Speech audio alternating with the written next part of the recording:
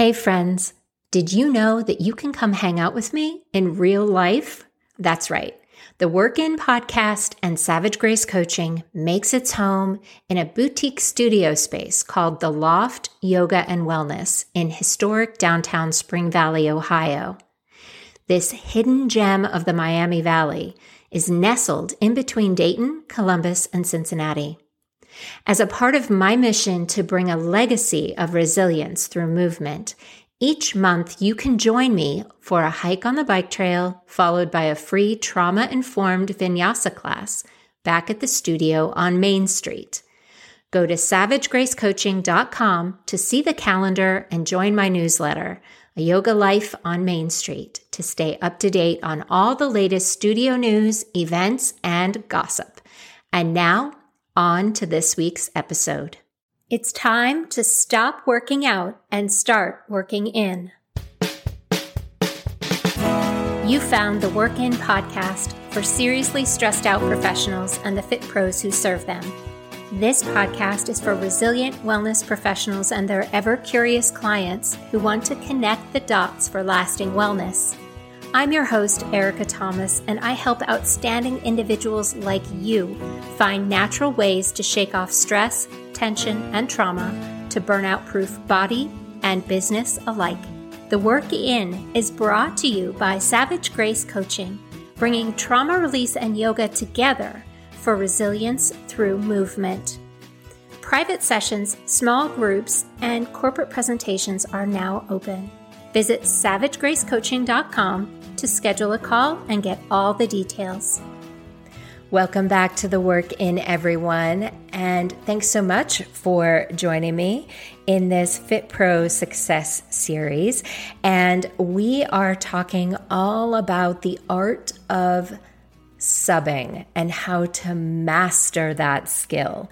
Last time we talked about how to say yes and how to say no, when to do each of those, and why it's so important to master this art of subbing. And today I want to talk about the flip side of subbing for a class. In other words, from the instructor that needs a sub, the perspective of the person that is asking for help. And I find this to be almost as challenging as being a sub. For many of us, we are independent contractors as group fitness instructors or coaches.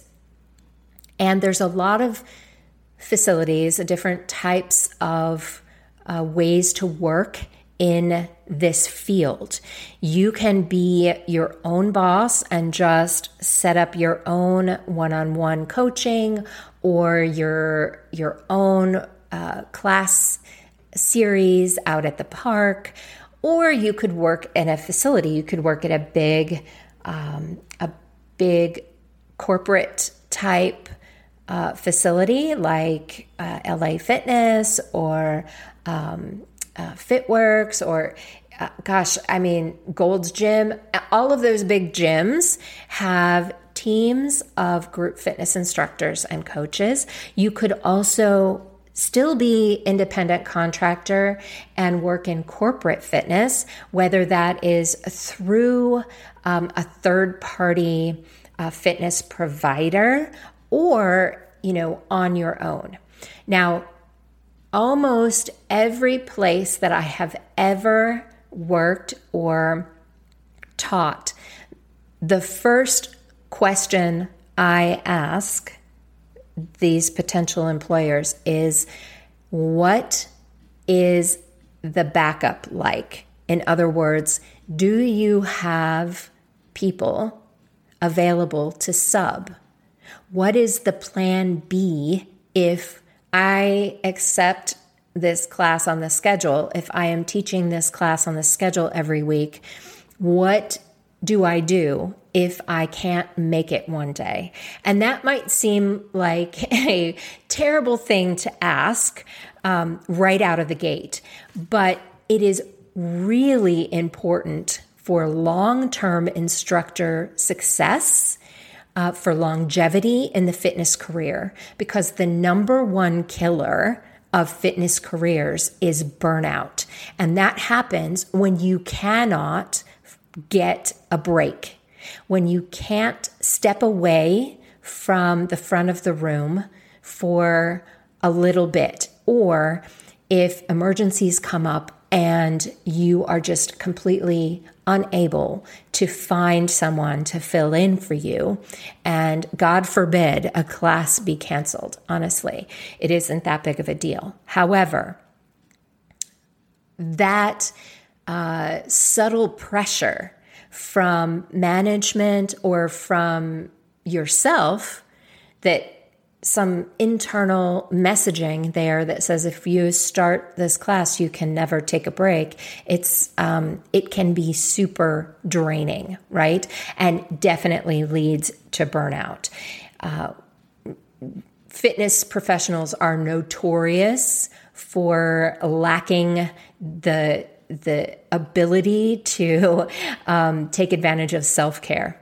And I'm not sure why we work in a wellness industry, but the whole self-care piece, taking a day off, it's ridiculous how few people do it, how few people understand how to balance our energy in ways that are helpful long term. So, as the instructor of a particular class, we need to be very open to the idea of taking time off, and perhaps taking time off on a regular basis. You can always build that into your scheduling.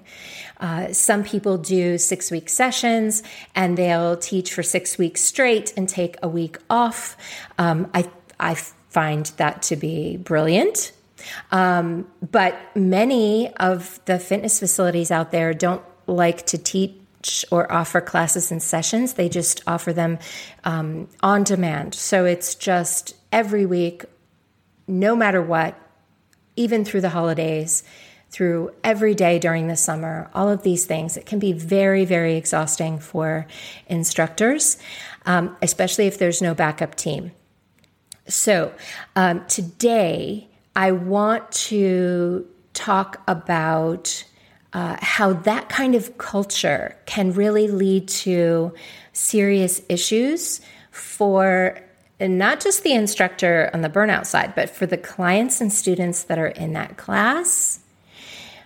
Because that type of culture around the teacher kind of creates this guru mentality and leads to imprinted students, which is not good for them, and it's really not good for the instructor. So that instructor feels like if they don't show up, students won't show up. And if that teacher has to take a day off or wants to take a day off and they get a sub, those students will not show up, or they will make that sub miserable. And I've seen this time and time again. Even knowing that human beings will imprint on an instructor, it's still a benefit for regular instructors to address this in their classes. And I have said many, many times to my classes that, listen, we are trying to provide you with a sub for when I am out of town, but it's very difficult to get people to step in because you guys don't show up.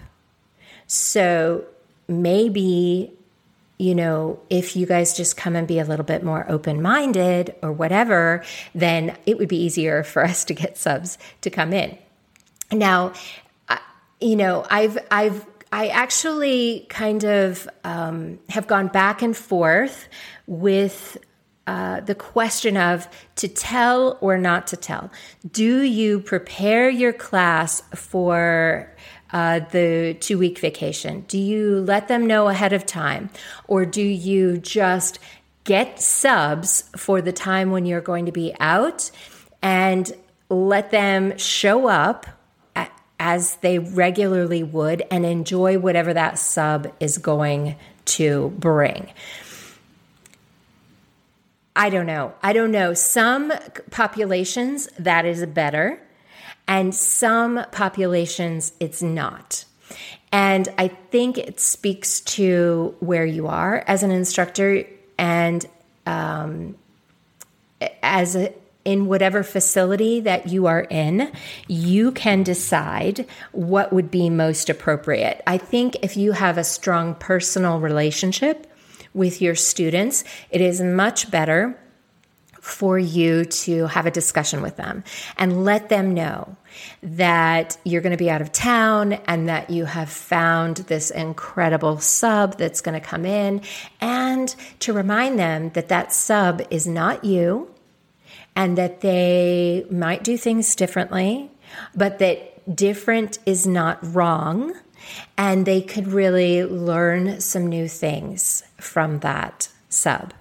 Now, if you are working in kind of a bigger corporate fitness facility where you don't have a strong personal relationship with each and every person that walks into your classroom, then maybe there's less of a need for that. In corporate facilities where you often do have some personal relationship with those people, with your people that come to your class on a regular basis, and there's often a lot of roll-through students. In other words, people who come through every once in a while, but you're never quite sure when they're going to be there. It is, it's kind of up to you. I in the places where I work, often they just put up a sign. They may not send an email to everyone. It's not that big of a deal. But because we have a team of people in those facilities. In other words, a lot of times the subs are known. They are not random individuals that have never been there before. And so that can also make a difference. But the whole imprinted student idea is something I've been thinking a lot about. And for some reason, I see this a lot more in yoga classes. And I don't know if it's everywhere. It seems everywhere in yoga. And I don't know if because of the nature of yoga, people sometimes fall into a guru type relationship with their instructor. In other words, if this is the first kind of yoga that you have learned, then it's all of a sudden the only kind of yoga, when we know that that is not true. We know that there's many, many styles of yoga out there. And just because someone teaches something one way to you doesn't mean it's the only way. And there's a lot of benefit to opening your mind to having a lot of different teachers. So this is something I would definitely encourage if you are a yoga instructor. I would definitely encourage your students to explore other teachers, to take other styles of yoga classes, even just once. I mean, you don't have to love them all. You can certainly have an affinity for one or another, or different ways that teachers teach. And we're all human, so things are going to speak to us in different ways. And so you're going to find your favorites, and you're going to find things that are not your favorites. But even in the moments where you're learning something that you're not into, it's still a benefit, right? So even if what you're learning is, oh, I don't like this, that's still a point of information, a data point, right? that you didn't know before, because you didn't know you didn't like it.